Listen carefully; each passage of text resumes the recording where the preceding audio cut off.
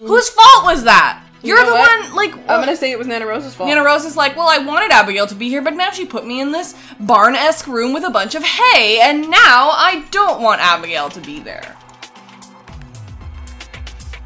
Hello and welcome to our Riverdale podcast, brought to you by the AFICTIONADOS podcast network. My name is Robin Jeffrey. I'm a 27-year-old actor and artist. I like brooding anti-heroes, feminist agendas, and I remember way too many details that no one else cares about.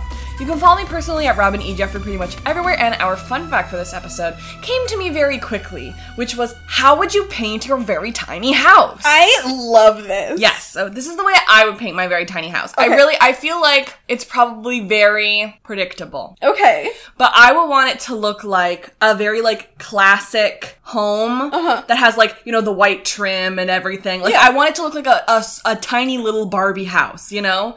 But I want it to be purple. I would like it to be I was gonna say, it's gonna be purple, right? I want it to be, like, a light purple house with, like, the white trim, and it basically looks like Barbie could live there if she was very small, which she is. That sounds gorgeous. I know, and then it has, like, a little mailbox. Like, it's just basically, of course. It's a house. Yeah. A classic house. But it's purple. But it's purple and it's small. I feel like you actually don't see a lot of purple homes. Yeah. Like, I feel like you see pink more than you see purple. Yeah. And then like, have a little, like, hanging plant. And then if I can't remember if they have a little porch space, which I don't think they did, but then I would put, like, a little tiny chair there, too. I feel like those homes aren't even big enough for, like, a bed.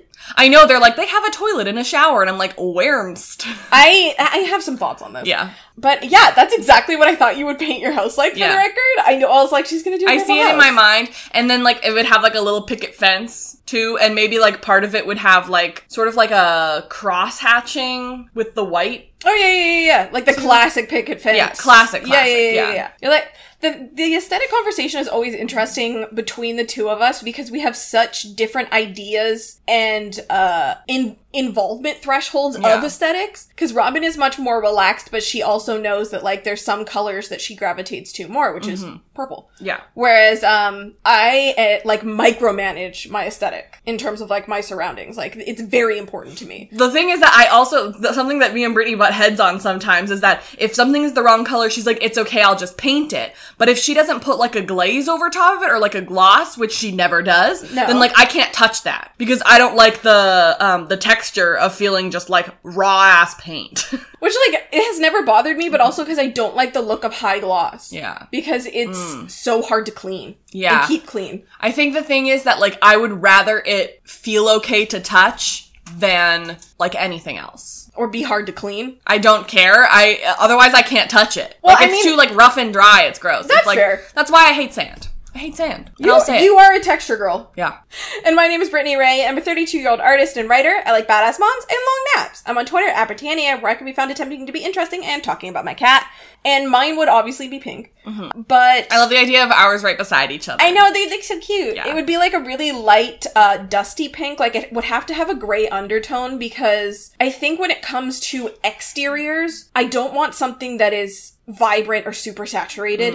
I want it to be close to a gray white with the pink tinge, just because if it's really loud, it's gonna stress me the hell out. Yeah. You know? Yeah, I think that, like, my thought is, like, I wouldn't actually, like, if I could make an actual full house, I probably wouldn't. Not the show. Oh my god. I probably wouldn't decorate it in that way, but because it's a tiny house, yeah, that's why I want to do it. But also, this is in a perfect world where decorating your things in a traditionally feminine way doesn't make you a target. Exactly. Because I'm like, of course I want, like, a bright purple car, or I want a pink car, but, like, that makes you a target. People will... Get a load of this. Tell me. People kept saying that online, and I was like, is that actually true? I Googled it. It actually deters people from committing crimes against you because your car is so easily identifiable, and people notice when someone's near a weird car. Okay. So it actually is to your advantage to have kind of a weird car. That makes me feel better because I really want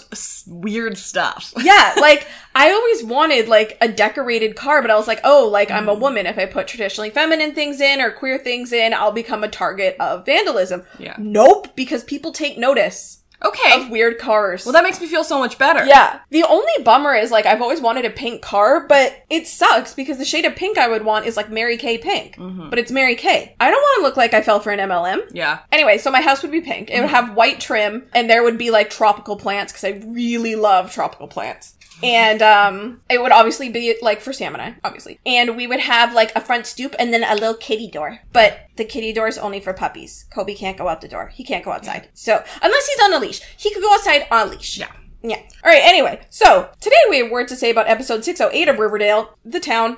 And having watched it now, that was a very good title. It was really just mostly about the town, wasn't it? It sure was, my friend. Yeah. Yeah, it's a title. Mm-hmm. So The Town is a 2010 American crime thriller film, co-written, directed by, and starring Ben Affleck.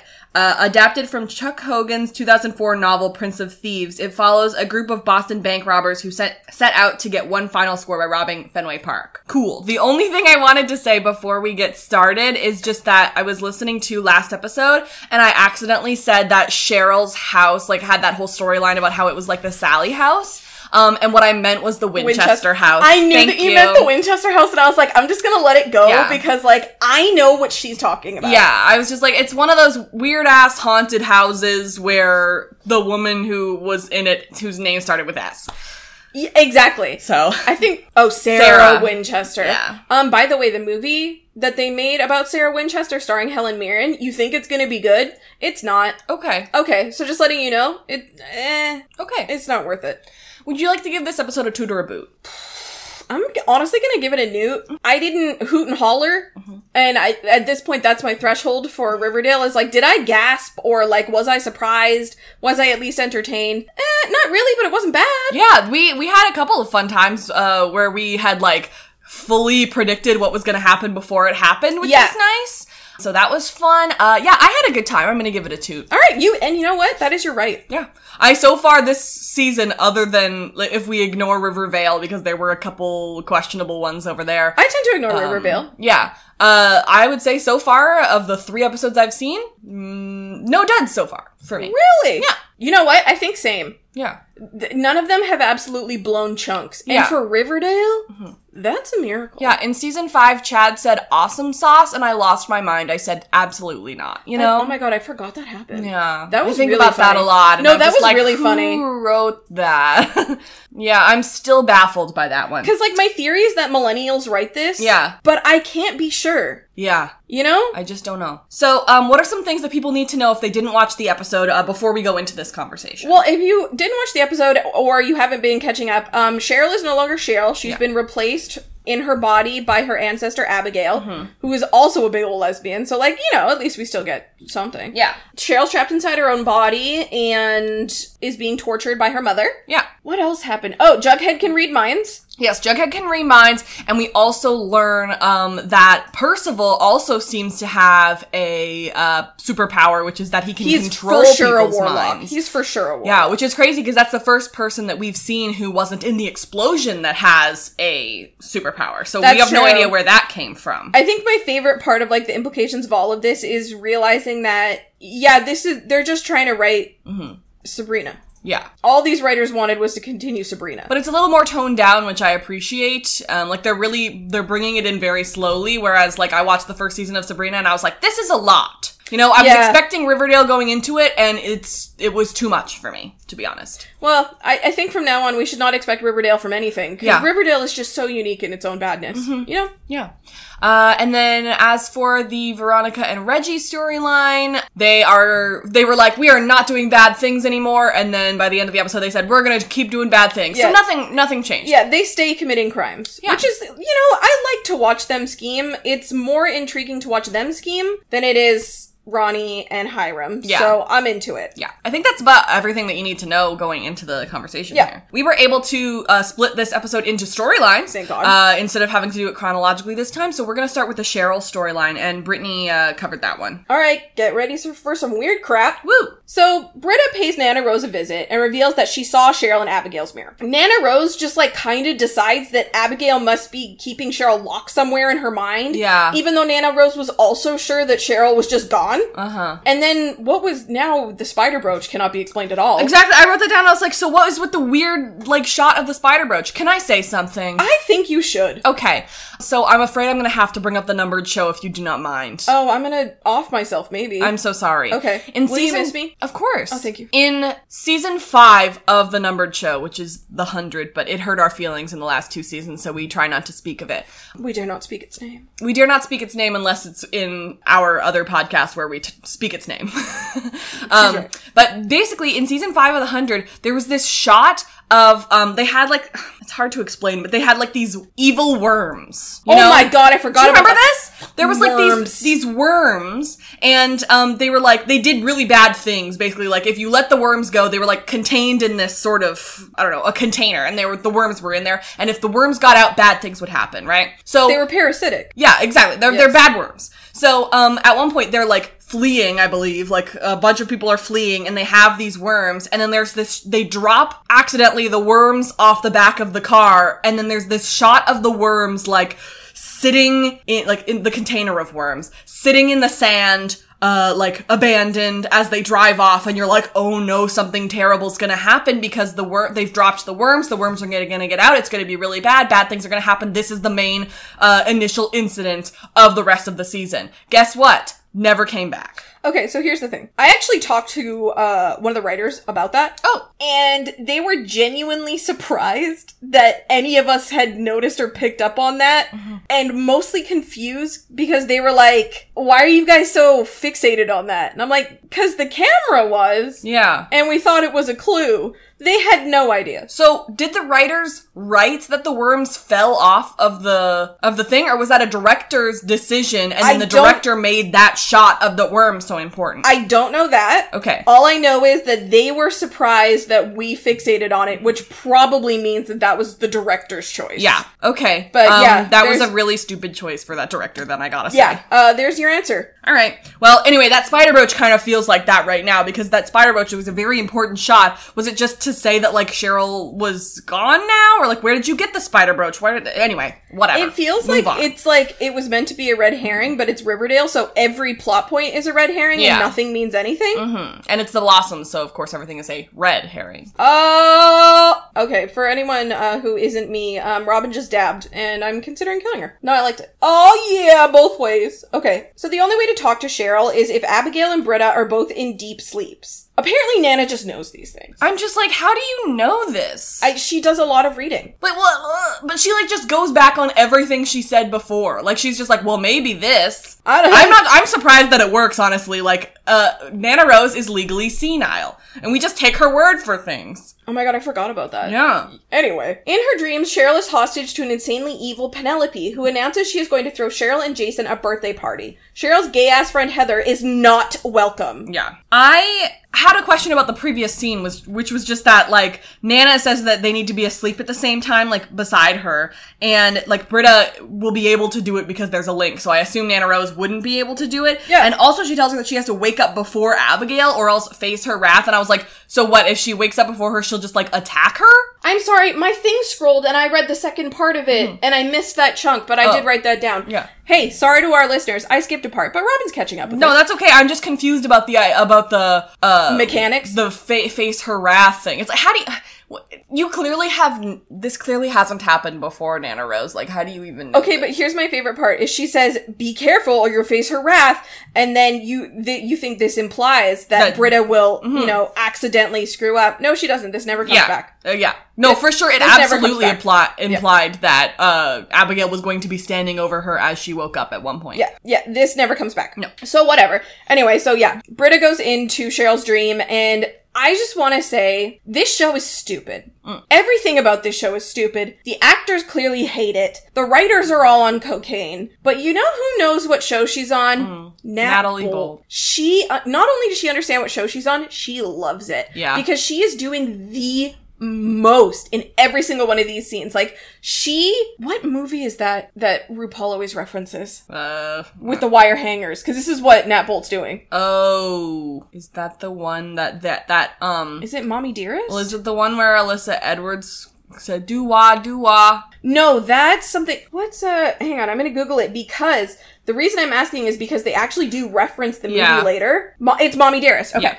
So Nat Bolt is doing her full, like Mommy Dearest. Mm-hmm. And I appreciate her because she works so hard. She doesn't have to, but she put on a show for us. Yeah, I do appreciate it. It's true. I liked that, as Abigail was, like, looking into the mirror as we're, like, transitioning into Cheryl's nightmare and stuff, that she's, like, pinching her cheeks, so she's giving herself blush like they did in the old-timey days and not just putting blush on like Cheryl would, so I really liked that detail. That was a really cute detail. Where is actual Penelope? I would like to know that, too. Didn't you? Last time we saw her, she had, I think it was in season 5, so it was after the time jump. She was in Hiram's jail, and then there was the big breakout, and so she got out of jail. Didn't she call Cheryl? Did she? I'm pretty sure she called or told Cheryl that she was going on the run or something. Right? Oh no, because she showed up when the fire was happening because Reggie set fire to the groves. Right. And then they did witch stuff so that the wind would move the fire. And I'm pretty sure that's the last time we saw her. Oh wait, so Penelope's just still around in the house? No, it does not seem like that's true. I just don't know where she is. Okay, guys. I assume she's just on the run. I assume that we're forgetting something. If we are, please tell us. Yeah. Or it's Riverdale. Yeah, or it's Riverdale. It tells us that Penelope treated Cheryl, and honestly Jason at times, worse than we had originally thought. Mm-hmm. But I do think also that this is clearly dramatized because it's a nightmare as well. Like, Penelope didn't actually act as big as she is in this nightmare. No, I think Penelope's version of abuse was more insidious and less overt. Yeah. Like, she's kind of like a giant scary clown. Yes. Like here, you mean? Yeah, here. Yes. I completely agree. It's a Mommy Dearest reference. Yeah. So it's gonna be big, it's gonna be camp, it's gonna be drag, which Nat understood perfectly. Yeah. But yeah, I think Penelope's version of abuse was more insidious. Yeah. It's like everyone's wearing circus clothes. I don't know why, but it reminds me of clowns.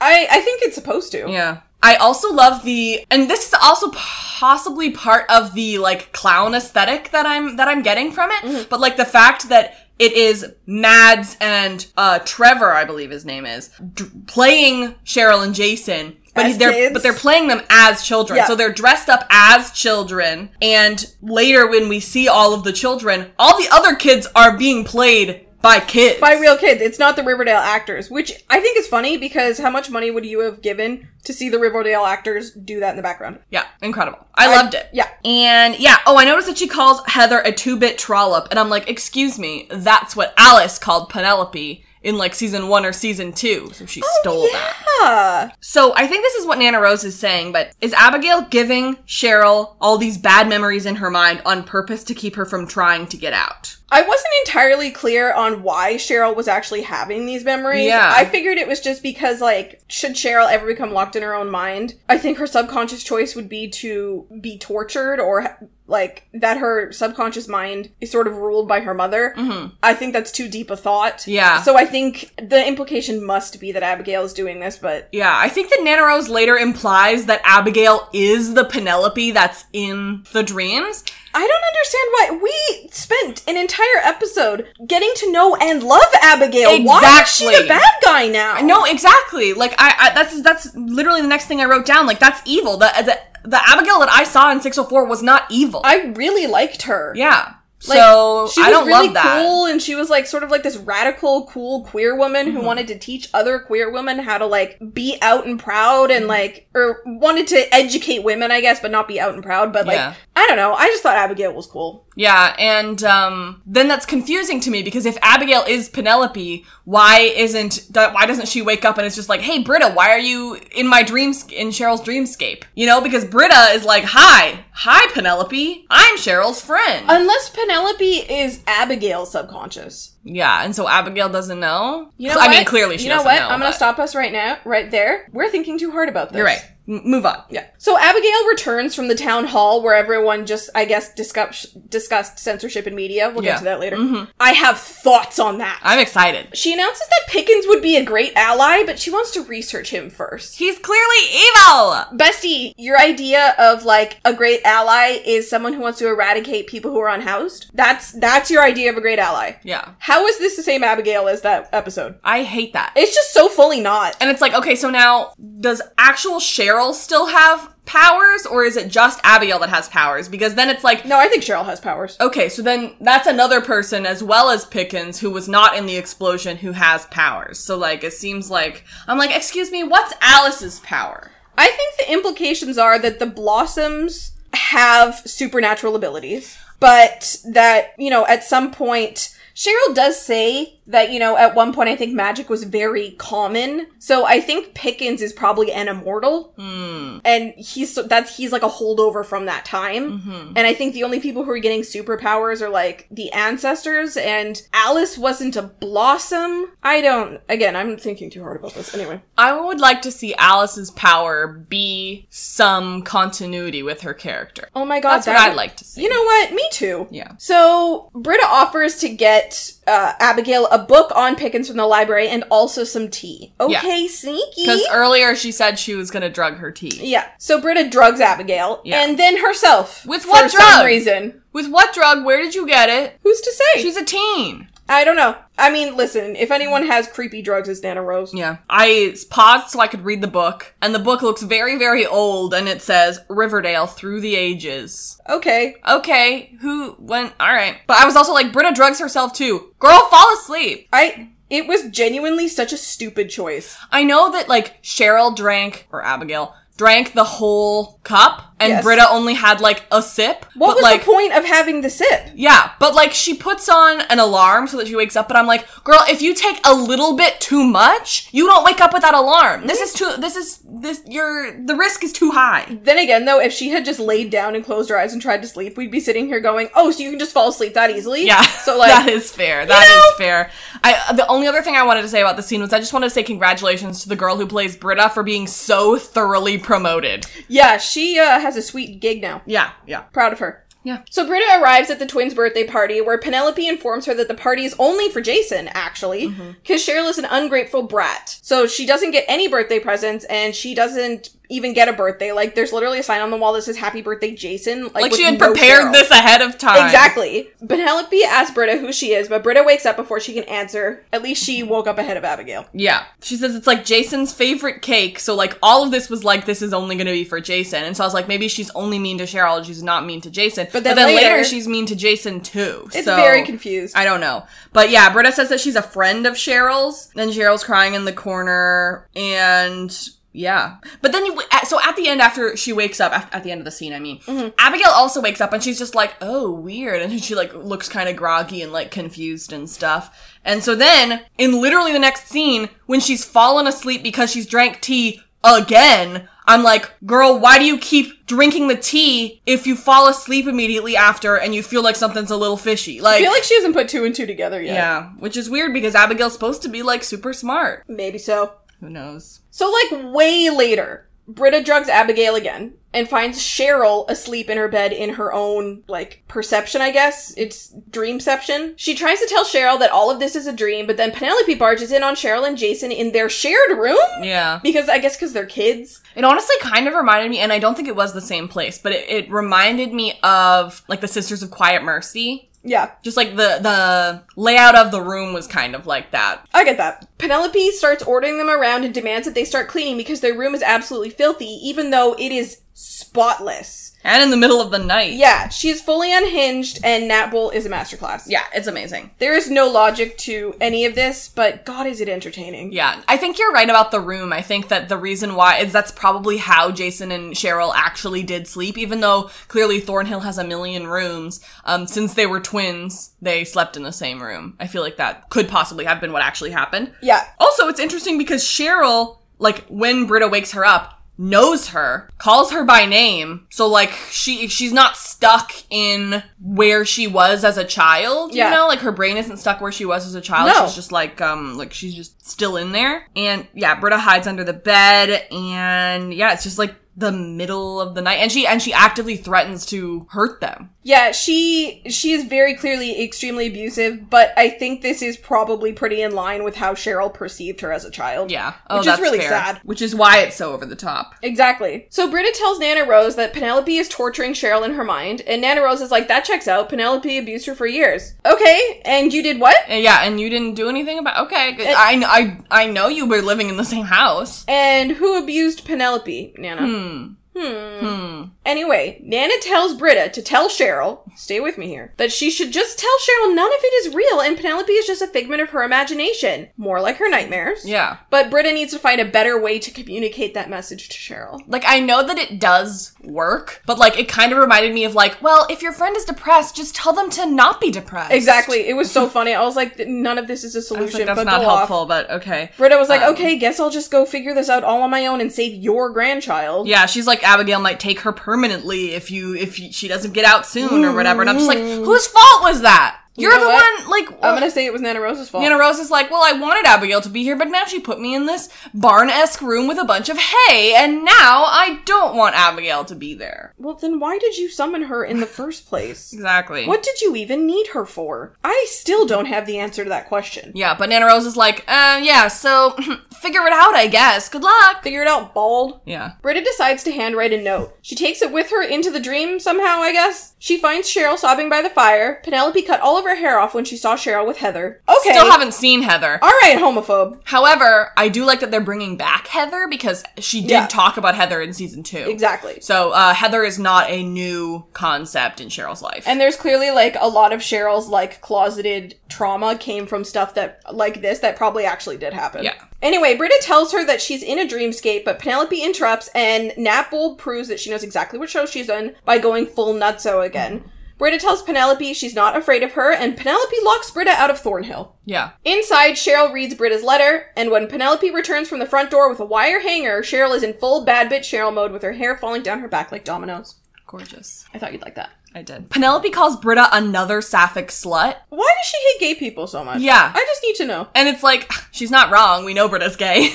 But like, Heather and then Tony and then Britta. And it's just like, yeah, gay people find each other because we need each other. Exactly. The homophobia is just so much. Mm-hmm. And yeah, like I said, if Penelope is Abigail, wouldn't she know that Britta was in there? But clearly not. Yeah, my next note, Natalie is absolutely killing it, like you said. There's not a lot to say here. It's pretty straightforward in terms of like what they're trying to do with the story. Yeah. So. And she like is saying out loud that she's going to like almost kill her. Like she's actually like going to physically beat her to death, basically. Yes.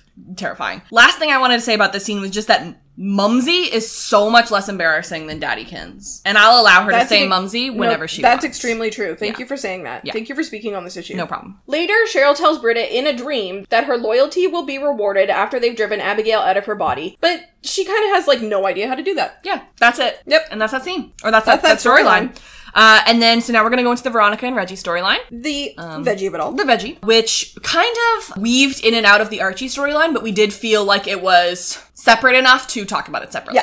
Yeah. So at the town meeting, Alice calls Veronica and Reggie out for running their unsanctioned casino, as usual. She should. Veronica's like, the employees are citizens of Riverdale. We pay them very generously. We're going to bring in people from out of town. And Alice is like, the people who profit from a casino are the owners, and that's it. The lodges are always bad for this town. Here's the thing. Should she say it? No. Is she right? Yes. A little.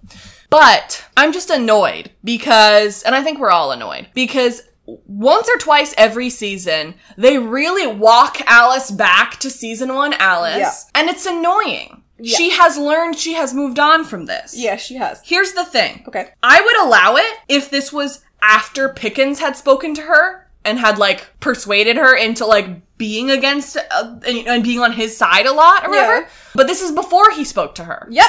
You know? So, like, what's her excuse? There literally is none. I understand that she's, like, wanting it for, like, the best of the betterment of the town and everything, and I think that some of her points are quite good. It's just that she's saying them in such a mean season 1 Alice way when she could be so much kinder about it. It's impossible to, like, get behind her and be like, yeah, like, the things that she's saying is right. It's like, well, no, she's actually just being a dick, you know? The Council of Four, I'm just like, they are a really good choice of people, and I thought they were, and now it's like, well, we need one person in the Council of Four to be terrible and mean. And I'm like, that's not why we chose them as part of the council. Alice! And I'm like, okay. That's not why we chose them as part of the council. No, we chose them because they're supposed to have, like, fair and balanced opinions, and I guess the implication here is that Alice is the conservative. Yeah. Which, alright. Okay, whatever. So Veronica tells Reggie that the only way that they can get approved is if they do everything above board and not run any scams. Alright. So Veronica still has Hiram's portrait, and it's sort of packaged up, but also kind of open so that we can see what it is. And Veronica's portrait is above Reggie's desk, which I think is really cute and sweet. It's actually adorable, just, like, for the record. It is goofy, though, because it's across from Veronica's desk, so she's just staring at herself. I know, and so it's just like... She's her own inspiration. If I was Reggie, I'd be like, I don't want your dad's one above me, though. He's, like, always looking down on me and staring at me. I hate that. We also had a whole thing about how, like, she forgot to blueprint him an office.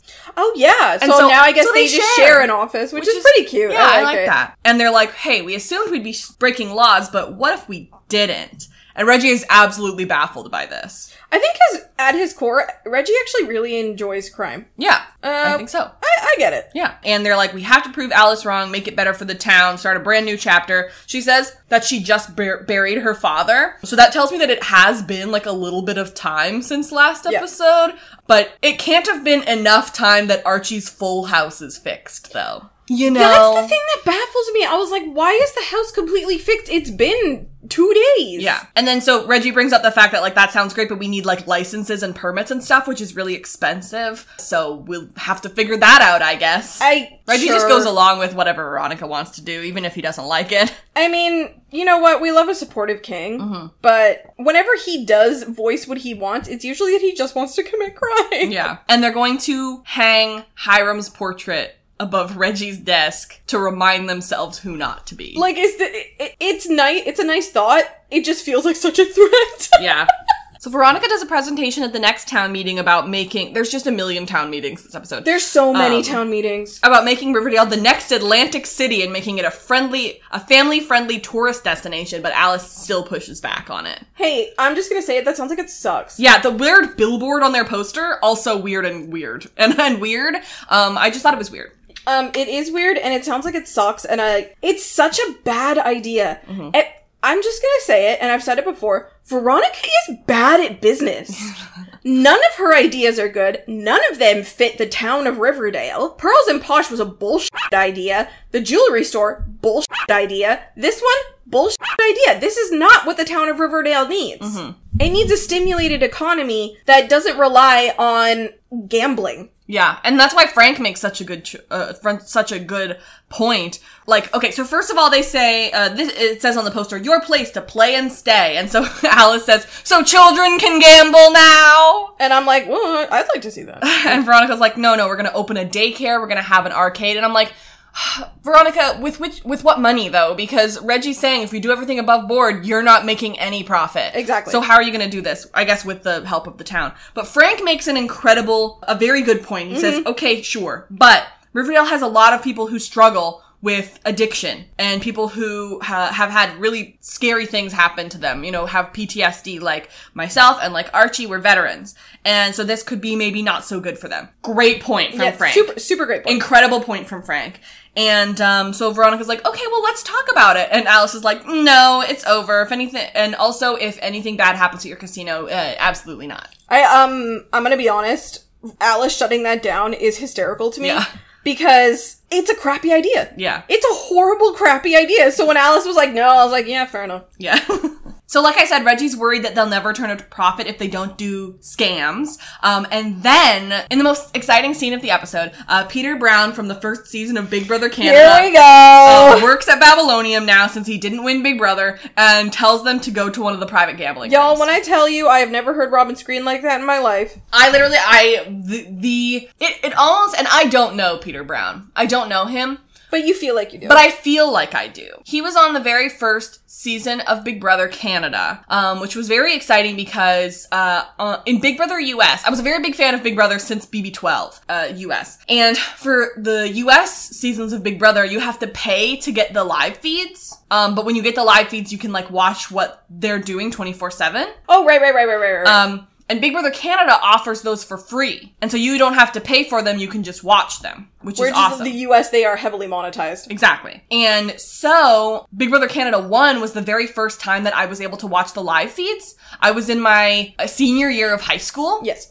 And me and my best friend from high school at the time would go, because we both had spares at like right before lunch. And so we would go back to their house because they lived right beside the school. And so we would go back and we would have lunch there. And since the BB Can house is in Toronto, when we were there eating lunch, we were early because it was the period before lunch. And so that was lunchtime in Toronto. And so we would sit and eat lunch with the house guests on BB Can 1. It's very cute. We specifically would eat food with Peter like every day. And Peter was a very picky eater and he would only eat chicken strips and chicken nuggets. You know what? He speaks for me. Yeah.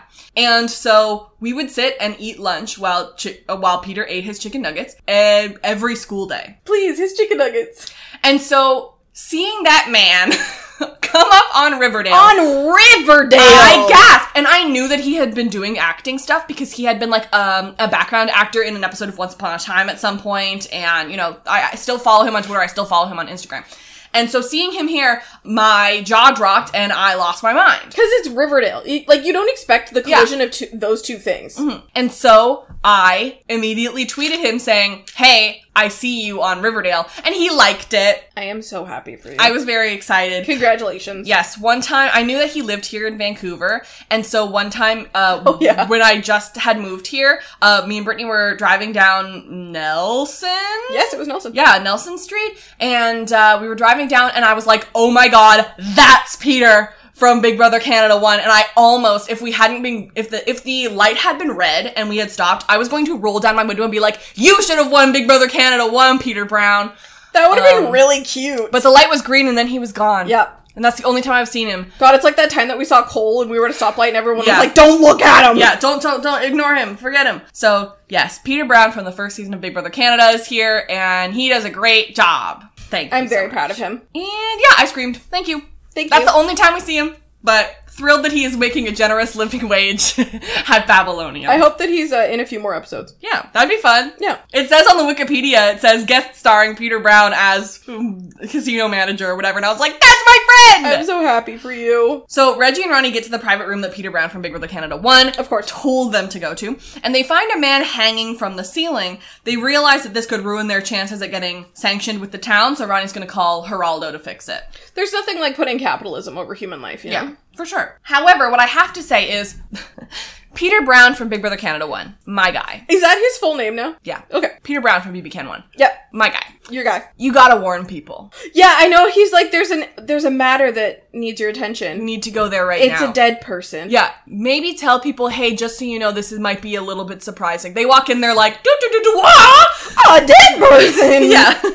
Raggy! So they're like, do we call an ambulance? That's probably what good people would do. And they're like, but no. we're not good people anymore, I guess. So Veronica says that she's gonna call Abuelita's Iceman. Is he Abuelita's Iceman? I thought that he was just you know what? He probably is Abuelita's Iceman. No, I don't think that Abuelita knows that Geraldo does these things. She's like, he's such a nice boy. Like, alright, fair enough. What? She knows. You think so? I think Abuelita knows more than she lets on. She knows. Really? I don't know. I got the idea that she was just like, look at this nice man who is my godson. I love him so much. You should talk to him, Veronica. He's so nice. And he's just like, I know everything about that. I'm the Batman. I know everything about this family. I don't know. I think she knows. It could go either way, but who knows? I think she knows. So, Veronica and Reggie watched the security footage, and the dead man was winning a lot, so why did he kill himself? And they realized that they see him talking to Percival Pickens right before he did it. Shady bitch. They're like, oh, he must have been losing a lot because he was, like, sad and upset. But he was up almost $20,000. That's a good night. Yeah. So then Pickens was seen whispering in his ear, and then they're like, oh, that's weird. Do you think Pickens just whispered, kill yourself? How about you die? Yeah. Maybe. This show is that stupid, so. Yeah. And then Geraldo shows up and he's like, hello, I'm looking for the dead person. And Reggie's like weirded out by that. He's like, did you want to like ask how are you? Did you want to like any small do you want to catch up? Do you want a drink? Yeah, right. So Geraldo packs up the dude and tells Veronica his plan for getting them off the hook. And she asks him to look into Pickens. So he says that his plan is that he's going to drive him to Jersey in the guy's own car, string him up in a bathroom of a rest stop with no cameras. Everything is legal in New Jersey. Exactly. And so he's like, anyway, how's it going? And she's like, bad. I mean, there's a dead guy that you're literally cleaning up from my casino, so it's not going great. He's like, okay, do you want me to bring in some people that I know could help? And she's like, no, we're trying to be good. That's okay. Also, can you look into Pickens? My question, does she pay Geraldo or does he just help to help? I think he just helps. Yeah. Yeah, I don't think she pays him. Okay. If I was Geraldo, I'd be like, why are you asking me? Look it up yourself. That's rude. So, at the next town meeting, because there's a million town meetings, Veronica and Reggie speak to Alice again about their casino because it didn't get brought up because a bunch of other things were happening. And Alice basically says it's never going to happen, and it's because Veronica specifically is attached to it. Again, I mean, the way that Alice phrases this is very much like, you are your father, and I blame you for all of his mistakes, which is messed up. Yeah. The problem is that Alice isn't wrong because Ronnie is just like her father in a lot of ways, but especially in how she decides to conduct business. So Alice isn't exactly wrong in saying, no, I don't trust you. Yeah. Because, like, they did build the casino without any permits. Yeah, exactly. No, that you're right. Yeah. Veronica makes a lot of shady ideas, and she's like, I'm not my father. And it's like, no, well, you are, though, bestie. Maybe you're just, like a fork off from him, though, yeah. You know? Like you're just one left turn away from being him. Like, you have sometimes. A pretty good moral compass, but you are willing to cut corners. I think the difference is, and I love Veronica, just to say. Oh, yeah. But Hiram does bad illegal things, and he knows that he's being bad. But when Veronica does some bad illegal things, because it's not like there aren't any victims to what she's doing. You know? There are victims. And so I think that the difference is that Hiram does bad things and knows that they're bad, but Veronica does bad things and then justifies to herself that it's okay and that it's good. Yeah. And that's the difference. And I do think that Veronica tries to be good. Yeah. Like, I think her heart is always in the right place. It's just that she also really likes money. I also think that she doesn't try hard enough. When she makes a decision to be good, her spine turns to jello and she tries for one day and then that's it. Yeah, basically. Know? Yeah. So yeah, Alice has a hard no because she talked to Percival and it's just too much risk for the town. Yeah, Alice's motivation is just crap here. Yeah. But her point is unintentionally fair. She's like, we might do it if Veronica stepped back. I'm still mad that Veronica doesn't have a power, but all of the other main characters who are white seem to have powers. She always gets stuck with the crappiest storylines. Like, and Veronica and Reggie also don't, like, neither of them have powers, which is annoying. So she's like, I'm not my dad, and she's like, okay, well, you have the same last name as him, so Veronica's like, I'm gonna go by Veronica Luna again. No, Why she didn't did say she not do that anymore? Yeah. She should have kept that. Because it was because Veronica Lodge is iconic, that's why. They can't do that forever. And she's like, I've worked really hard to not be like Hiram. And Alice is like, okay, well, you can't do your casino without us, so figure it out, I guess. Figure it out, bald. So that night, Veronica and Reggie decide that they are gonna do scams again. And Geraldo also tells Veronica that he looked up Pickens and he's a straight up ghost and there's no record of him ever existing. Yeah. So that's good. I like your theory that he's like, not even just somebody from England, but he's also just straight up an immortal being. Yeah, I think the real Percival never died. Yeah. Because Percival's an old-ass name. But so is Archibald. But so is Archibald. Oh, that's true, it is. So they're like, okay, time to be bad guys again. Also, Geraldo, bring in those guys that you asked if you could bring in, because we need big money fast. Big money. Yeah, by the way, that guy doesn't exist. Okay. Oh, sure. Information to bring into the next episode. So before we go into the last storyline, we're going to really quickly talk about Patreon. Patreon is a service in which you can donate to some of your favorite creators. We have a Patreon. It's patreon.com/AFICTIONADOS. It's a monthly donation. And if you join, you get some really cool stuff out of it. At $1 a month, you get early access to every single one of the podcasts. This one comes out a day in advance. But all the other ones come out a whole week in advance. So it's probably worth it. She's right. $2 gets you our Discord server. $5 gets you 10% off at shopulux.com, where Brittany sells stuff. Hi Brittany Embroidery, where I sell stuff. And Lost and Found Candle Co., where our Lost co-host Casey sells stuff. So check that out. And my personal favorite is the $10 level, which gets you access to our Patreon-only podcast, which is called Okay Love You Hi. We talk for about 45 minutes every 2 weeks about whatever we want to talk about, whatever our listeners want us to talk about. And it's really fun. It's nice to just sit down and talk to your friends. Yeah. We just vibe the whole time. Which, this is us talking to my friend, too, but it's about whatever we want to talk about. Yeah, whatever we want to talk about. Yeah, so it's fun. Because it's our show. And not yours. Yep.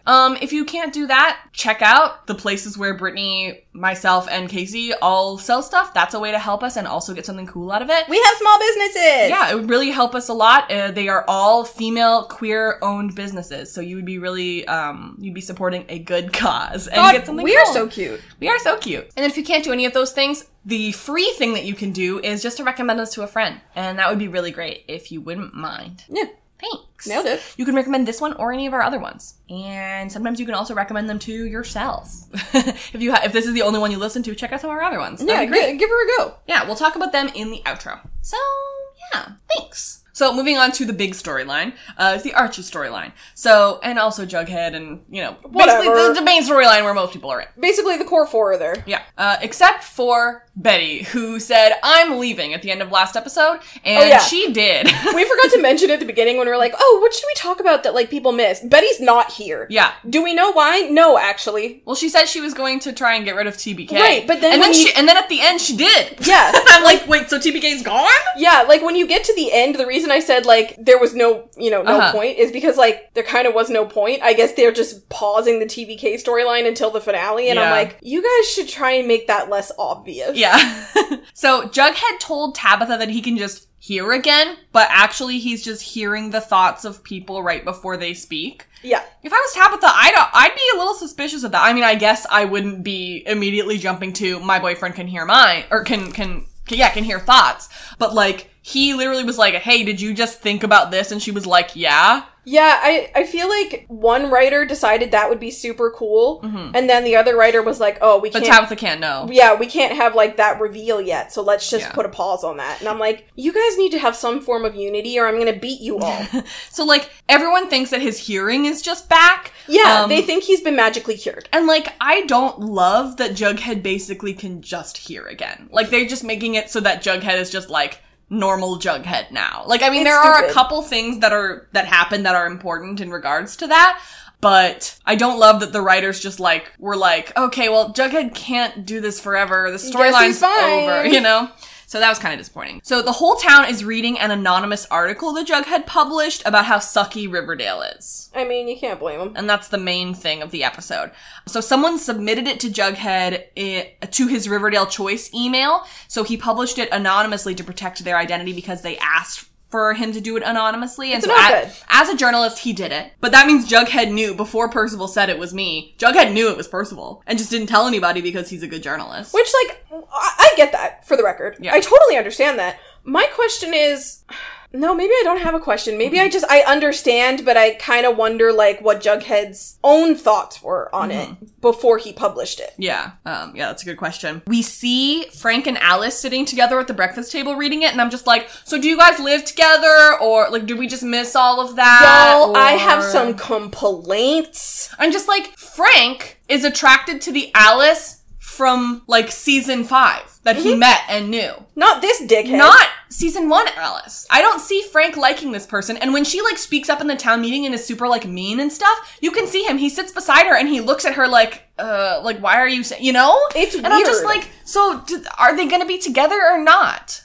It's weird. It's like if Betty and Archie now live at Archie's house, does Frank live with Alice? I didn't see any of that. I guess, because Archie bought the house. Yeah. Or, he was just sleeping over. But, I think the thing that pisses me off the most is, once again, Alice and, whatever Alice is doing in terms of, her relationships is just not important to the writers. And I'm like, okay, so not only did you turn her back into season 1 bitchy Alice, you also made me miss their actual first kiss. So the last time that we saw them was at the end of season 5 when he asked her out on a date. Yeah, and I think the writers forgot that Riverdale wasn't real. Yeah. And so they're just like, oh yeah, those two are together, right? Yeah. That's annoying. You know that a lot of people watch this show for the adult characters, so I'm not sure think what they care. I know, but they know that. That's what annoys me, is that I don't know if they care, but they know that. So that's what's upsetting. So the article called the casino illegal, which is fair. Which is, yeah. But also said it was like a gateway to a bunch of bad stuff.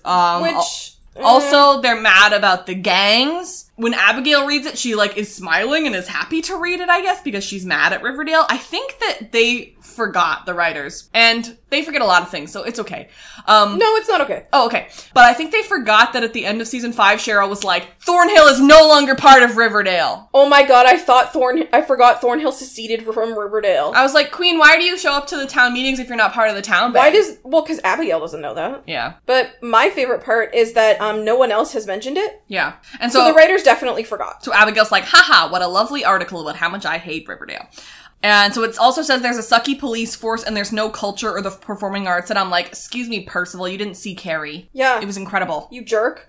He's really pissed about the economy. And then Pop is like, our town is bad. Are you sure that you're happy to live here? And he's like, I'm so still happy to have moved here. And I'm just like, why? What's your motive? You're so weird. Why are you happy to be here if you're actually not happy to be here? Yeah. He's like, I am so happy to be here, even though I wrote this article about how crappy it is. Because it's like, here's the thing. Op-eds criticizing the way a place is run is not only valid, it's actually super important to the democratic culture of a society. You should be able to criticize politicians and the choices that they make that lead to issues within your own city. Mm-hmm. The problem is that this isn't what Percival is doing. He's basically just trying to get everyone riled up. Yeah. And he's not actually criticizing, like, you know, the infrastructure or how spending is done or how taxes are used. He's basically saying there's a bunch of degenerates that live here and I don't like any of them. I have a question that I thought of as you were speaking. So, Jughead hears the thoughts of the people in the town hall, and most of them, or at least the ones that he hears, agree with Percival. Mm-hmm. And so, you know, Archie is convinced that the people of Riverdale aren't like that. You know, the people of Riverdale are good and they want to take care of their own and they want to take care of the people of Sketch Alley. And so I'm wondering if Percival's power can come through in his article, in his writing, and that's what has turned the minds of those people. You know what? That's a really good observation, and I think that's possible. I think that's something that the writers would maybe think of. Yeah. Let's not give them too much credit.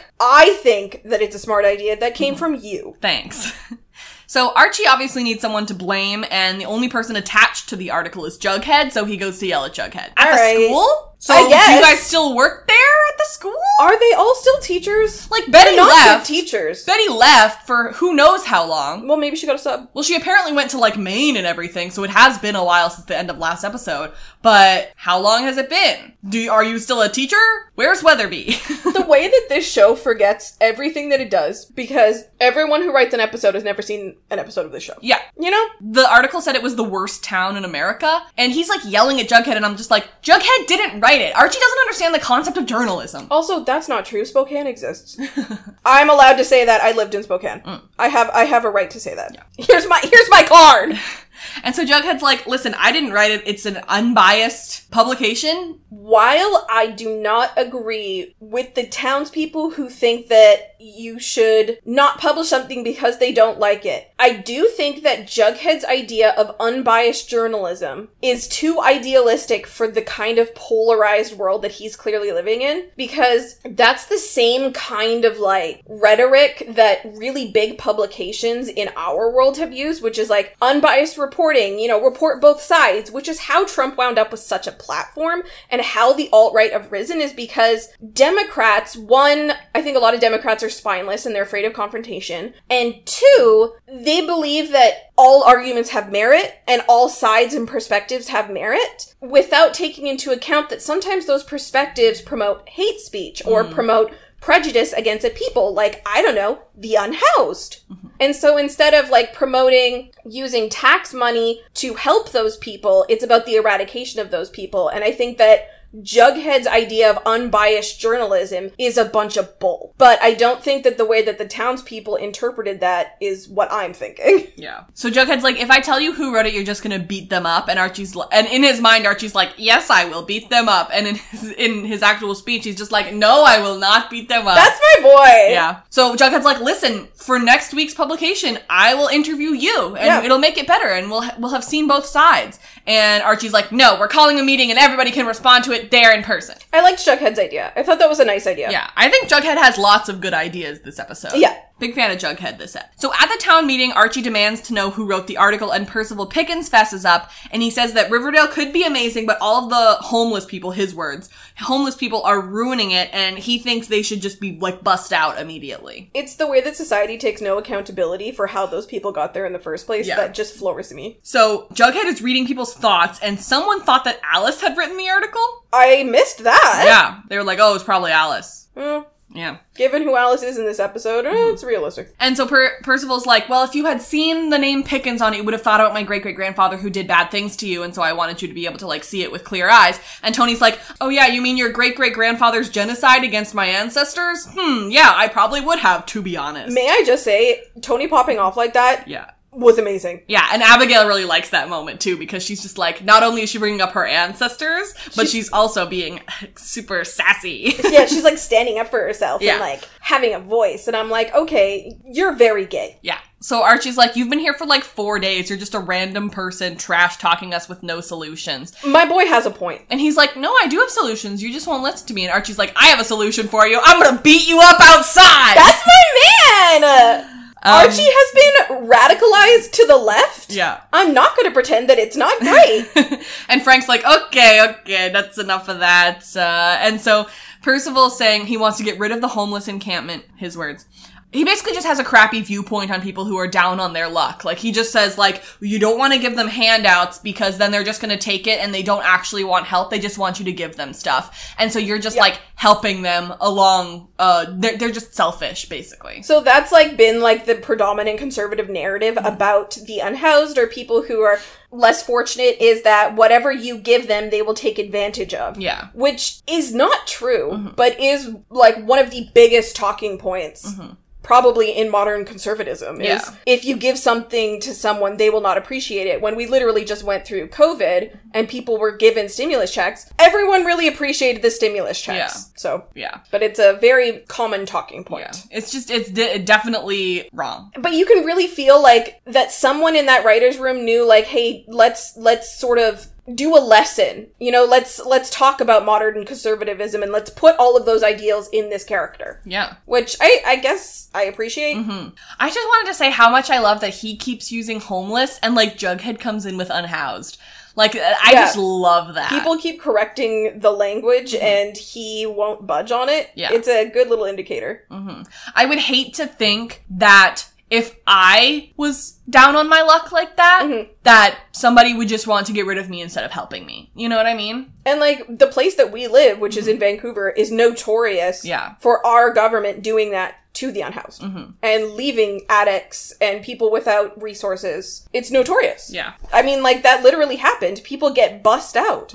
Yeah, so that's what Percival is saying, is, like, let's just get rid of them. Like, we'll be nice about it, but we just don't want them here. Yeah. You know? And it's a bunch of bull. And Jughead's reading the thoughts and everyone is agreeing. And at first I'm just like, are you serious? Like, I'm like Archie. Archie's like, the people of Riverdale are better than this. Exactly. But Percival is saying it out loud, and so all the people agree because of what he's saying. And, you know, you get that new insight on it after you've watched it the first time. Yeah, exactly. So Archie's like, no, Riverdale takes care of their own. Sketch Alley, the people who live in Sketch Alley are citizens just like us. And they're like, okay. Exactly. They're like, that's great, Archie, but you need to give us another solution then, because clearly we need a solution here.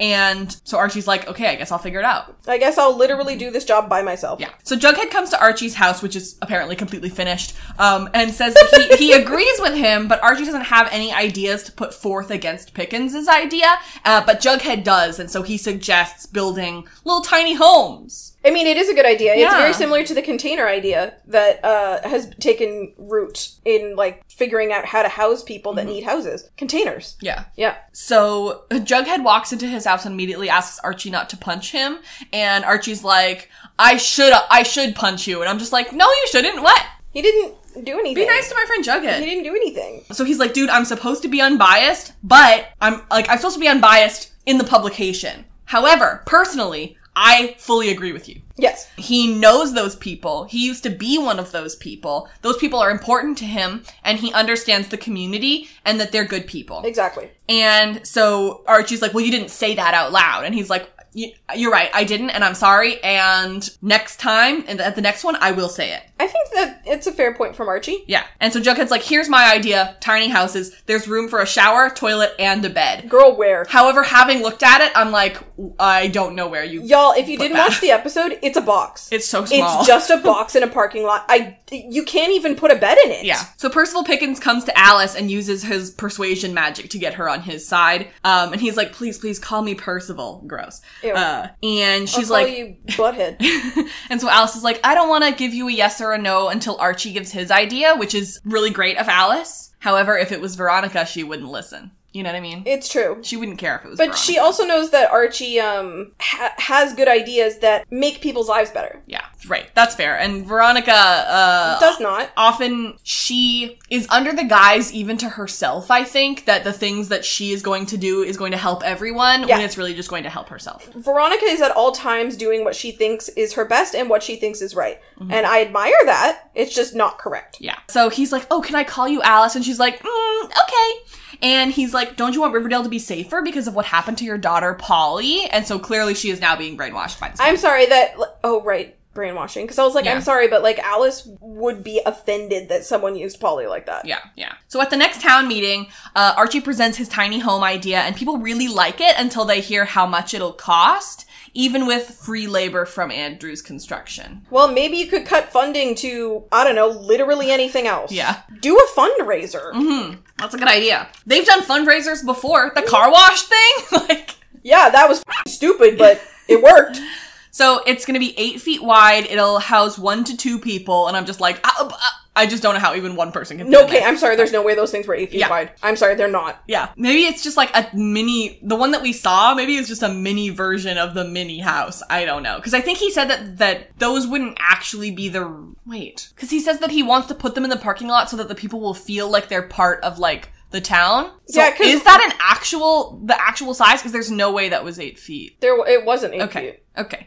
Anyway, so they're like, also it can be locked, so it feels like they have like somewhere that they can put things that is theirs. Yeah. There will also be free labor from Andrew's construction, and I'm like, yeah, because they're not unionized. Is Archie is he still paying them, but Archie is paying for it? Like, you know? Oh, yeah. Oh, I think the free labor probably comes from the fact that a lot of them are volunteers. Yeah, the people who work for Andrew's construction are just a bunch of good people. Yeah. But that's a very fair point. Yeah. None of them are unionized. Mm-hmm. So Tabitha brings up the fact that Chicago has these, and I forgot that Tabitha was also from Chicago. So not only is Mary and Tabitha from Chicago, but so is Twyla Twist. And I'm like, everybody's from Chicago. You guys have to know each other. Well, they can't all be from New York. Yeah. That's true. So they want to make 30 houses to start, and it would cost $20,000 to $25,000 for each house. And I was like, yikes. At first I was like, what, how? Just for the lumber? And then I was like, wait, no, they each have to have mattresses. They have to have showers and toilets. So I guess that makes sense. Plumbing is probably the most expensive. Plumbing and electrical. Yeah. So they're like, if we want to pay for this, we'd have to raise taxes. And of course, Jughead's listening to the thoughts. Nobody's into that. And Percival's like, well, my thing would be free, so... Who's paying for the buses, Percival? He says he did. And that at the end, he says he also gave each of them $100. So if you had the ability to do that, why didn't you just give them money to get themselves off their feet? Anyway, yeah. Okay. On their feet. Yeah. You know what? Yeah, off their feet. They should get to Let them hang out. Yeah. And so they're like, okay, well, we think that your idea is really good, Archie. We just need to find a way to fund it. And no one brings up a fundraiser. And also we need proof of concept. And Archie's like, okay. This is just proof that I need to be in Riverdale and solve all their problems. Exactly. Thank you. So Percival meets with Archie after the meeting to talk about Percy's background, and also that they'll just never agree. Sure. So Percy's like, oh, I want to get to know my neighbors. And Archie's like, yeah, I bet you do. Yeah, I bet you do. So Archie's like, so are you English? And because the General Pickens was from Riverdale. Are you English, though? Do you fancy Billy Piper, sir? Do you fancy Billy Piper, sir? So Is you English, though? So he says that some of his family went to the States and some of them stayed in England. So I looked it up and the actor is English. He sounds proper English. So his accent is real. Yeah. His accent, I never once even questioned. I was just like, oh yeah, that's an English guy. He says that he hasn't been in England in a while though because he's been traveling a lot, and this is the place that I've been to that has the most potential. Bro, I'm telling you, he's either immortal or someone else like resurrected him. Right. And that it could be the next Marsh's Vineyard. Incredible. That's weird. We both want a better Riverdale, and Archie's like, so you should join me in my house idea. Okay. And he's like, no, the Sketch Alley people don't want help. They just want handouts, and they're just going to bring your property values down. And also, no one wants them here. People just want them to leave. He's literally such a dick. And so, like I've been saying, Archie says, no, the people of Riverdale are good people, and they don't want this. Yes. However, not according to their thoughts, which is why I think that Percy, even when he doesn't go to people one-on-one, is working his magic no matter what. But it's not working on the people who have powers? Yeah, maybe. Because it's not working on Archie or Jughead, and he didn't really try to talk to Veronica or Reggie, even though they don't have powers. I didn't think about that. It's just very clearly not working on Archie and Jughead. That's what I'm interested in. Yeah. Know? And then later he's like writing down things about Jughead, so... Yeah, it was kind of weird. So Archie goes to Tabitha and Tony and asks if they would each sponsor a tiny home. They'd set them up in the parking lot to show Riverdale what they would look like, and they'd paint them as billboards for the restaurant, so it's kind of like advertisement. And Tony and Tabitha are in. Fantastic idea from Archie! Can you imagine, like, living in a house that's branded? No, this is the best. Because if it's just a neighborhood of little branded houses, you'd be like, so what's your house number? And you'd be like, no, mine is just the Pops one. Oh, yeah, I'm the White Worm one. Yeah. I'm just in there. Got it. Take a left at the Al's Pancake World. Got it. And then take a right Pearls and Posh. At Pearls and Posh. Mm-hmm. And then take another left at Mr. Cluck's Chicken Shack. Mm-hmm. And then I'm the Pops one. Got it. That's my house. I love that the two biggest business owners in Riverdale are two women of color. Yeah, I think it's kind of cool. I love that. And Tony's like, well, do you care that I'm a gang member? And Archie's like, no. Archie's like, since when has that been an issue? Archie's like, I've also been a gang member in my past. I actually started a gang. It sucked. It was bad. It was called the Red Circle, and it was really embarrassing. Yeah, people thought it sucked. I didn't get good feedback about that. No. So Andrew's Construction and Jughead go to, and Jughead and, I don't know, everyone else, go to Sketch Alley. Jughead meets with his friend Doc and tells him their plan, and the unhoused people of Sketch Alley are happy to help build their own homes. It's really I think that's cool. awesome. Yeah. It's a really cool moment. And so Doc mentions about how much better Jughead looks since the last time he saw him. And Jughead says that we want to build a house for each of you. And you can help if you want to, but you don't have to. And I just wanted to say that the guy who plays Doc is so good. Yeah. And it makes me so sad that he gets screwed over. I think it was a very, very good casting choice because he makes you love him. He's a very good actor. He's really good. And of course, all of them want to help because building your own house? Everyone wants to say that. That's so cool. So Andrew's Construction builds the houses, and Doc comes up to Kevin and just like starts attacking him with a hammer? I guess. Getting hit by a hammer? I'm surprised he lived. It was weird. It also, yeah, I didn't like it. I feel like he would have died.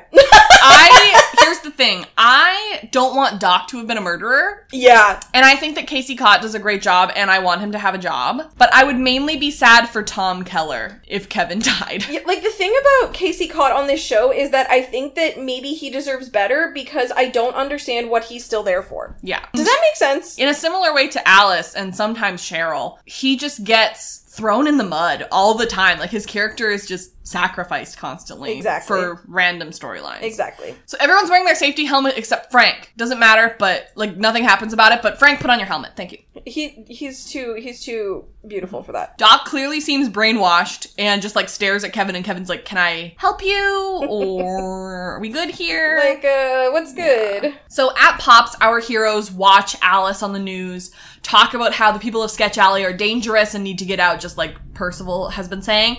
And Tony and Tabitha say that they are still in on putting some houses outside of Pops. Yeah. Yeah. So Alice is basically saying, hey, you know, when you want to help people, and then the people who you're trying to help attack you, clearly these people don't want our help. Sucks. Okay. It's conservative 101. Yeah. So Archie says that he was just at the hospital visiting Kevin, and Tony is worried that if they have a white worm one, like, they can't have the houses have our businesses on them and be associated with violence, especially since she's a gang member, you know, and that's part of the things that was being brought up. Yeah. So she's, maybe we can't do it. Like, she's like, I'll still pay for one, but maybe we won't put the business on it.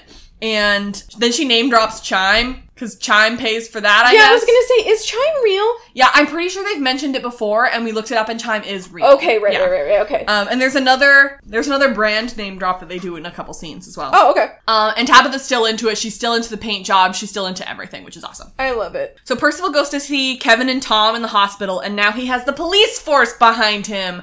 Great. First of all, poor Tom.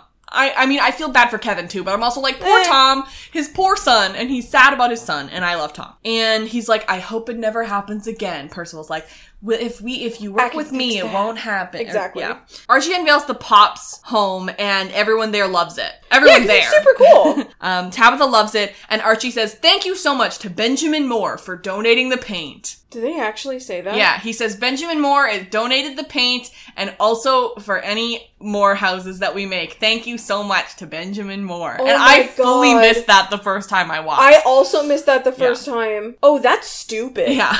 That's big stupid. I honestly feel like them saying Chime and saying Benjamin Moore is like more tacky than Archie just eating Doritos. Because the Doritos thing is funny. Well, yeah, the Doritos thing has an element of comedy. I just feel so bad for these actors. The worst one was when Tony was just like, I got these baby clothes from Old Navy. Yeah, that was... that one was bad. That was by far the biggest offense. Yeah. So Archie gets a call from Tabitha telling him to come to Pops because the houses have been vandalized. Which I called. Yes, you did. As soon as we saw them, I was like, those houses are about to get vandalized so hard. Y'all, she quite literally did. Yeah. So Archie's feeding Bingo and when Bingo he gets the call. His name. Thank you so much for showing me the dog. A couple episodes ago, I complained that you are telling me there's a dog and you're not showing me the dog. Thank you for showing me the dog. Yeah. Archie gets there and is so mad that he punches his truck. And I'm like, dude, your truck? Punch something that doesn't matter so that you don't have to pay for it to get fixed. Because wasn't that Fred's truck? I think it might have been. I think it was. So Jughead goes to Doc in jail, and Doc says that he would never do that to Kevin, and he has no memory of it, but someone put the idea in his head. So this is when we're finally getting the actual... I'm glad that, like, Doc actually wasn't responsible, and that people know it. This is when we're finally getting, like, confirmation that something, like, magical and spooky is happening. And that people actually believe him, which is really nice. Yeah. Or at least Jughead does. I mean, it's all you really need, though. Yeah. So yeah, he's like, please believe me, Jug. Someone put the idea in his head. He reads his mind so he knows that it's true.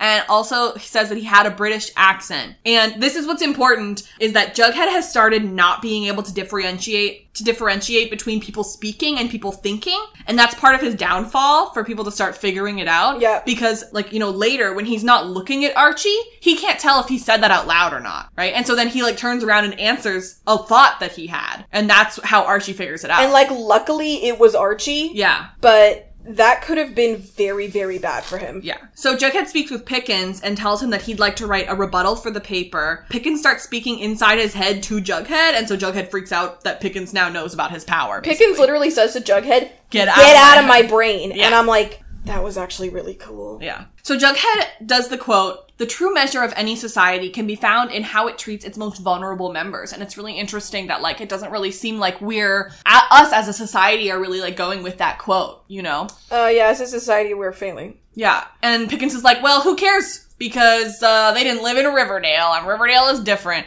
And Jughead's like, well, it was, Gandhi who said that.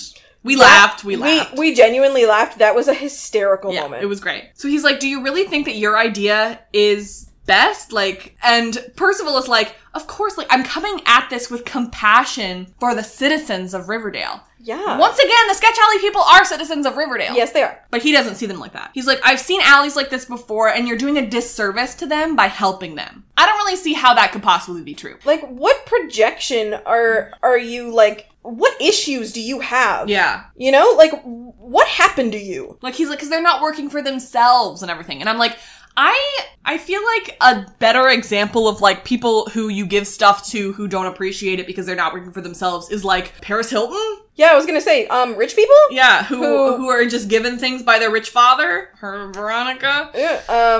Nepotism babies? Yeah, but, okay. As someone who came from an upper middle class family, you are completely correct. Yeah.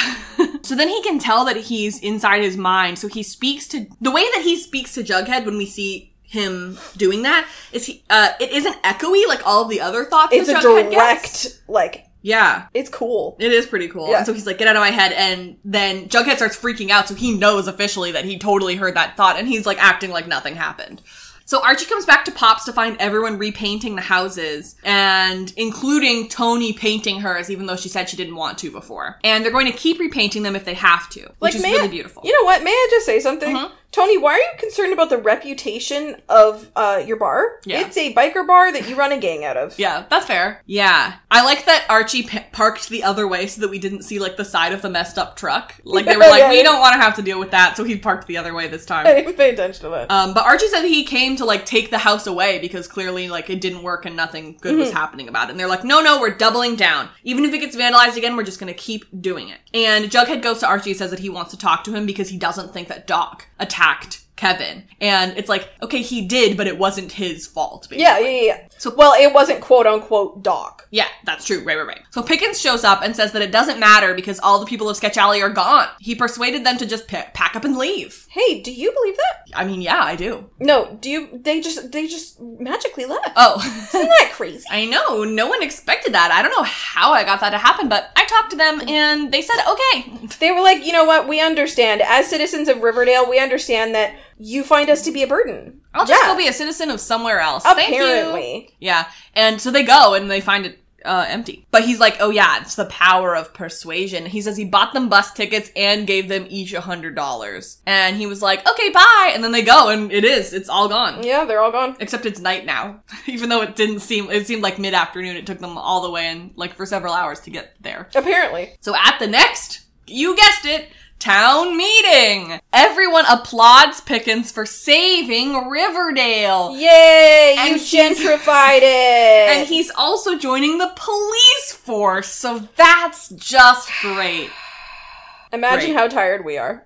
Yeah, so everyone's applauding for Pickens, including Alice. But no one else on the council? Yeah, I do appreciate that, like, everyone else thinks he's full of shit. Yeah, and so he's like, thanks everyone, and thanks to Keller for helping me. He represents the very best of Riverdale. I love Tom Keller just as much as the next person, but we don't need to say that the police are the best of anything. Exactly. Okay. So Percival is going to be a deputy along with Kevin, who's still in the hospital. What are his qualifications? Yeah, but what are Kevin's? Yeah, Kevin's not qualified for that job either. Yeah. So Archie thinks that he's like a supervillain, and I'm like, you know what, Archie? I think you're right. And you're a superhero, so you can take him. Wow.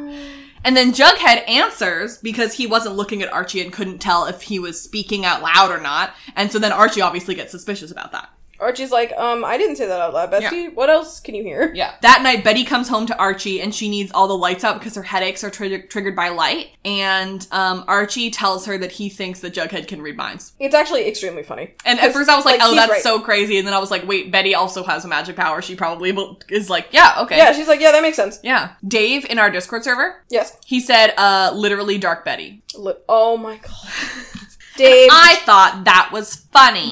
Jail for that joke. So we see Archie and he is watching like an old movie. Mm-hmm. I can't tell what movie. I don't know what movie it was, but it was in black and white. And wish I was that cool. So Betty shows up and like creepily turns off all the lights. Hey, how are you driving? Oh my god, I didn't even think about that. I don't think it's safe to wear sunglasses while driving at night. I wear my sunglasses at night. And so she's like, oh, my head hurts. She also says that she lost TBK in Maine, so who knows when that guy's gonna come back, but he will. Hey, but for the people of Maine... Sorry. Yeah, right. Like, Betty doesn't give a crap about the people in Maine. So she's like, oh, it's a side effect from my power. And for a second, I gotta be honest, I thought that they were making Betty blind. They would. I was like, oh, please, one thing at a time. Yeah. I don't want to see you potentially mess up more representation. Exactly. You know? I just don't need to see that. Yeah. So she said, feels good to be home, so I guess she lives here now. I don't know if she's talking about Riverdale, if she's talking about that actual house. And by the way... Just saying. Veronica couldn't live here. Why? Well, she said that she tried living here at the Andrews residence and she couldn't do it. Oh, right. So I just wanted to say that. By the way, so Jughead can read minds and it looks like Pickens can control minds. And Betty's like, okay. He wasn't even in the explosion though, so we need to like figure out what the deal with that is. Yeah, Betty took that information like a champ, to be honest. So this is the last scene of the episode. Mm-hmm. Pickens seems to have like a conspiracy board of Riverdale people and starts writing down what powers they have. It's super weird. Like, Pickens is just like, yeah. Like, I guess he has a power himself, so he's just like, makes sense that... All these other people have powers. Yeah. Like, I wonder if, I know that we are saying that a lot of it is because of the explosion and stuff, but I'm like, I wonder if Percival showing up, and he has powers, he shows up somewhere and then other people's powers just sort of like sprouting out. Like, I wonder if him being there is what like caused turns it on? the powers to start showing up. I think that's as valid a theory as any at this point. Where's this office? Yeah, that was my point. I was like, where is this? I don't know. Like, does he own property? He wanted to own the Andrews house, but I don't know. He writes down Jughead Jones' mind reader. Incredible sentence to write down. Jughead Jones' mind reader. Incredible. Hey, we voluntarily watched this show. Yeah, and I love it. Yeah. I have a great time. So his board has like newspaper clippings and pictures of people, some of which are clearly headshots, which makes me really laugh. But the people he has pictures of are Pop, Tom Keller, Frank, Archie, Betty, Cheryl, Kevin, Tony, Fangs, Veronica, Reggie, Jughead, and Tabitha. Are you telling me that he has pictures of the entire main cast? So for that's some reason? everybody. And what about Alice? No, he didn't have a picture of Alice. Because he already has her, I guess. I mean, I guess he has the Kellers too now, but... Yeah, my last question is just, what is the motive here? What is he even, like, doing? Wish I could tell you, bestie. I'm like, is it just money? He wants to take over Riverdale just like Hiram did and, make a new Sodale? Like, I don't understand what he's doing and why. My guess is that the writers also don't know. Yeah. So we'll see. I genuinely have no idea. I guess they just needed a new big bad. If you guys have any ideas on what Percy's, motive is and, what his goals are, please send us your thoughts. You can DM us on Twitter or anywhere. And our email is afictionadospodcast@gmail.com. Honestly, would love to hear your theories because I am so confused. I was honestly, Robin, the way I was earnestly like, okay, what's the most stupid reason I could think of? And I went, cult. And then I was like, oh, right, we already did that. Yeah. All right, you guys, here is my new theory. Why would Percival want to buy the Andrews house in particular? So here's my thought. He comes to Riverdale because he obviously has these powers, and maybe being close to, this anomaly in which other people have gotten these powers makes his power more powerful. So that's why he's in Riverdale, and he wanted the Andrews house in particular so that he could be right close to where the anomaly happened, and then his power would be the most powerful. So that's my current theory, is that he's just trying to get as much power as possible and be the most powerful. That's what I got, but I'm really interested to hear what you guys think. So now we're gonna go into segments. My first segment is which character needs a hug the most. I'm gonna give it to... Can I give it to Cheryl? If I were you, I would give it to, Doc. Oh, I'll definitely give it to Doc, but I think I also want to give one to Cheryl inside of her own mind. Fair enough. Yeah, okay. And my segment is which MILF was the most badass. Not you, Alice. Yeah. And not Penelope. Not Penelope. I guess Tony. Yeah. Sam, what are you shipping the most? Begrudgingly, Alice and Frank. Okay. Because, I guess. Yeah. Yeah, that's fair. That's probably the best answer for today, yeah. My next segment is Chick dead or what? I don't know. Is Hiram dead? Still not sure. But you know what? We'll freaking see. Who knows? Yeah. And now it's time for our best line award. My best line award goes to Jughead for... Don't punch me. And not to Archie for the next line, which is I probably should, because I disagree. You should never punch people. I also disagree. And my best line award does go to Archie for... But I do have solutions. If you're open to hearing them. Buddy, I'm open to resolving this outside, you and me, right now. Okay, Archie. Incredible line read. Man. We loved it. We were like, buddy, I'm open. It was a bit Canadian. Yeah, and I think that's why I liked it. I loved it. There's nothing a Canadian loves more than using bud in a derogatory way. And now for what happened in the trailer. So this is the little blurb that came with the trailer. It goes... Percival makes his move. After suspecting that Percival is about to make a big play, Archie, Betty, and Jughead warn their friends about his potential threat to the town. Meanwhile, Tony also finds herself a target after Percival announces his plans to rid the town of gangs, including the Serpents. Finally, Cheryl makes her move against Archie, Betty, and Jughead. Is it Cheryl or is it Abigail? It's definitely Abigail. It's Abigail. So this is what I grabbed from the trailer. Jughead says they should beat up Pickens. He's like... Archie, well, if I tell you who wrote the article, you're just gonna beat him up. And now he's just like, let's beat up the guy who wrote the article. I'm not gonna say that he's wrong for that. We see a shot of Pickens at another town hall meeting. Jughead and Archie talking in the office of El Royale, it looks like. Is anything else happening at the El Royale anymore? Are there any... Is it still a community center? It feels like no. What happened to all the youth programs? I know. Maybe it's still happening and we're just not seeing or hearing about it. Whatever. We see Kevin breaking down a door because he's police now. Veronica closing a folder. Mark. Betty thinks that someone is trying to poison her, and in this scene seems fine with all the light that's in the room. It's weird. It's likely Cheryl/Abigail because she brings in cookies or scones or something in the next thing. Right. Okay, yeah. And it looks like she's in the garage, so Betty is once again at the school, which is nice to see that she's still a teacher. Yeah, she still does her job from time to time, you mean? We see Pops getting shot at, potentially. Tabitha in distress. Kevin telling Tony that he's filing for primary custody. Probably because he's a cop and they're in a gang, so he can get primary custody. But I'm like, are you even related to baby Anthony? I was like, you're an asshole, dude. What do you even... Ugh. Kevin? I'm guessing he probably had a DNA test done. Yeah. Oh, yeah, maybe. But I'm just like, I don't know. For some reason, my headcanon was that Tony and Fangs just had sex. And that's how baby Anthony was born. I would like that. That's what I thought. I mean, fair enough. To be perfectly honest. And then it's a raid of the serpents somewhere. Betty chloroforming Cheryl/Abigail. Fangs pushing Kevin up against a wall, and I certainly don't blame him for that. Yeah. Archie says, we're the good guys, and Cheryl says, spoken like a true villain. Okay, it's Archie. Okay. I have a feeling that those conversations were completely separate. That's possible, actually. Maybe. That's possible. Just that's because, fair. like, that's fair, what she's saying, but it's Archie. In what world is Archie the villain, other than in Riverdale? That's a fair point. So thank you so much for listening to this episode. Our music is Terminal by Good News Tunes. Thank you so much to Sam for hanging out in the background That's while we my recorded. little wifey. If you're so inclined, please leave us a review on whatever platform you use to listen to podcasts. We would really appreciate that. If you're a fan of The 100, we talk about that show too. I mentioned it earlier, so sorry about that. Yeah, you owe me money.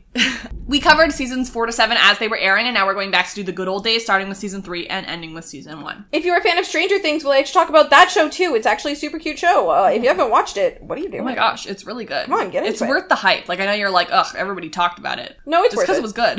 We have covered seasons 1 to 3, and we'll be covering season 4 when it drops next Soon. month, which Literally Robin next just month. pointed out. I'm so excited. If you're a fan of Lost, we like to talk about that show too. We are almost done season 3. It is our longest, most big brain podcast. Spoilers at the end, so if you want to listen along with us as you're watching, you can, and I would be honored. And we also have guests over there. So that podcast is my baby, and if you checked it out, it would mean the world to me. Thank you so much. That podcast is like one of our motivations for starting the Afictionados, which is really cute. You can follow the Afictionados on Twitter, Facebook, Tumblr, Instagram, Redbubble, YouTube, but mostly Twitter, and Robin makes gifts of our favorite Lion Awards on Tumblr, and she works really hard on them, so That's true, thank you. Our Patreon, like I said earlier, is patreon.com/theafictionados. If you like what we do here, please consider donating because it's expensive. It is free for you to listen to, but it's not free to make, and so anything that you can help us with is great, and we would really appreciate it. If you can't help us on Patreon, check out those places that I told you in the mid-roll to check out. Mid-roll. You can also check them out in the description, and if not, just recommend us to a friend. And hey, if you just heard scratching, it was Robin's dog trying to get on the couch to get in my lap. Yeah. And I love him. I love him. That's my special guy. Yeah. You can follow me personally at Robin E. Jeffrey, that's ROBYNEJFFREY, pretty much everywhere. And you can follow me on Twitter at Britannia, which is BRITTANIA with an underscore at the end. If you want to follow my dog on Instagram, you can follow him at The Daily Pickle. That's the and then DALEY and then the word pickle. You really should. This dog is just so friggin' cute. I post little cute pictures of him, so enjoy. I love him. Sometimes he kisses inside my mouth, and I'm like, ugh, but then I'm like, yeah, but you're so cute. It's fine, I guess. The next episode is episode 609. It's called The Serpent Queen's Gambit. I'm sorry, you could have just called it The Queen's Gambit, and I would have gotten it. Yeah. You know? So The Queen's Gambit is a 2020 American coming-of-age period drama miniseries based on the 1983 novel of the same name by Walter Tevis. The title refers to The Queen's Gambit, a chess opening. Beginning in the mid-1950s and proceeding into the 1960s, the story follows the life of Beth Harmon, a fictional chess prodigy on her rise to the top of the chess world while struggling with drug and alcohol dependency. That was Anya Taylor-Joy. Yes. Right. Correct. My sister really liked that show. I didn't. I haven't seen it, so maybe I'll get around to it. I didn't watch it, but I'm kind of interested because I think her face is fascinating. Yeah, that's true, and I think she's very talented. She's so talented. Yeah. Okay, love you. Bye. Okay, love you. Bye.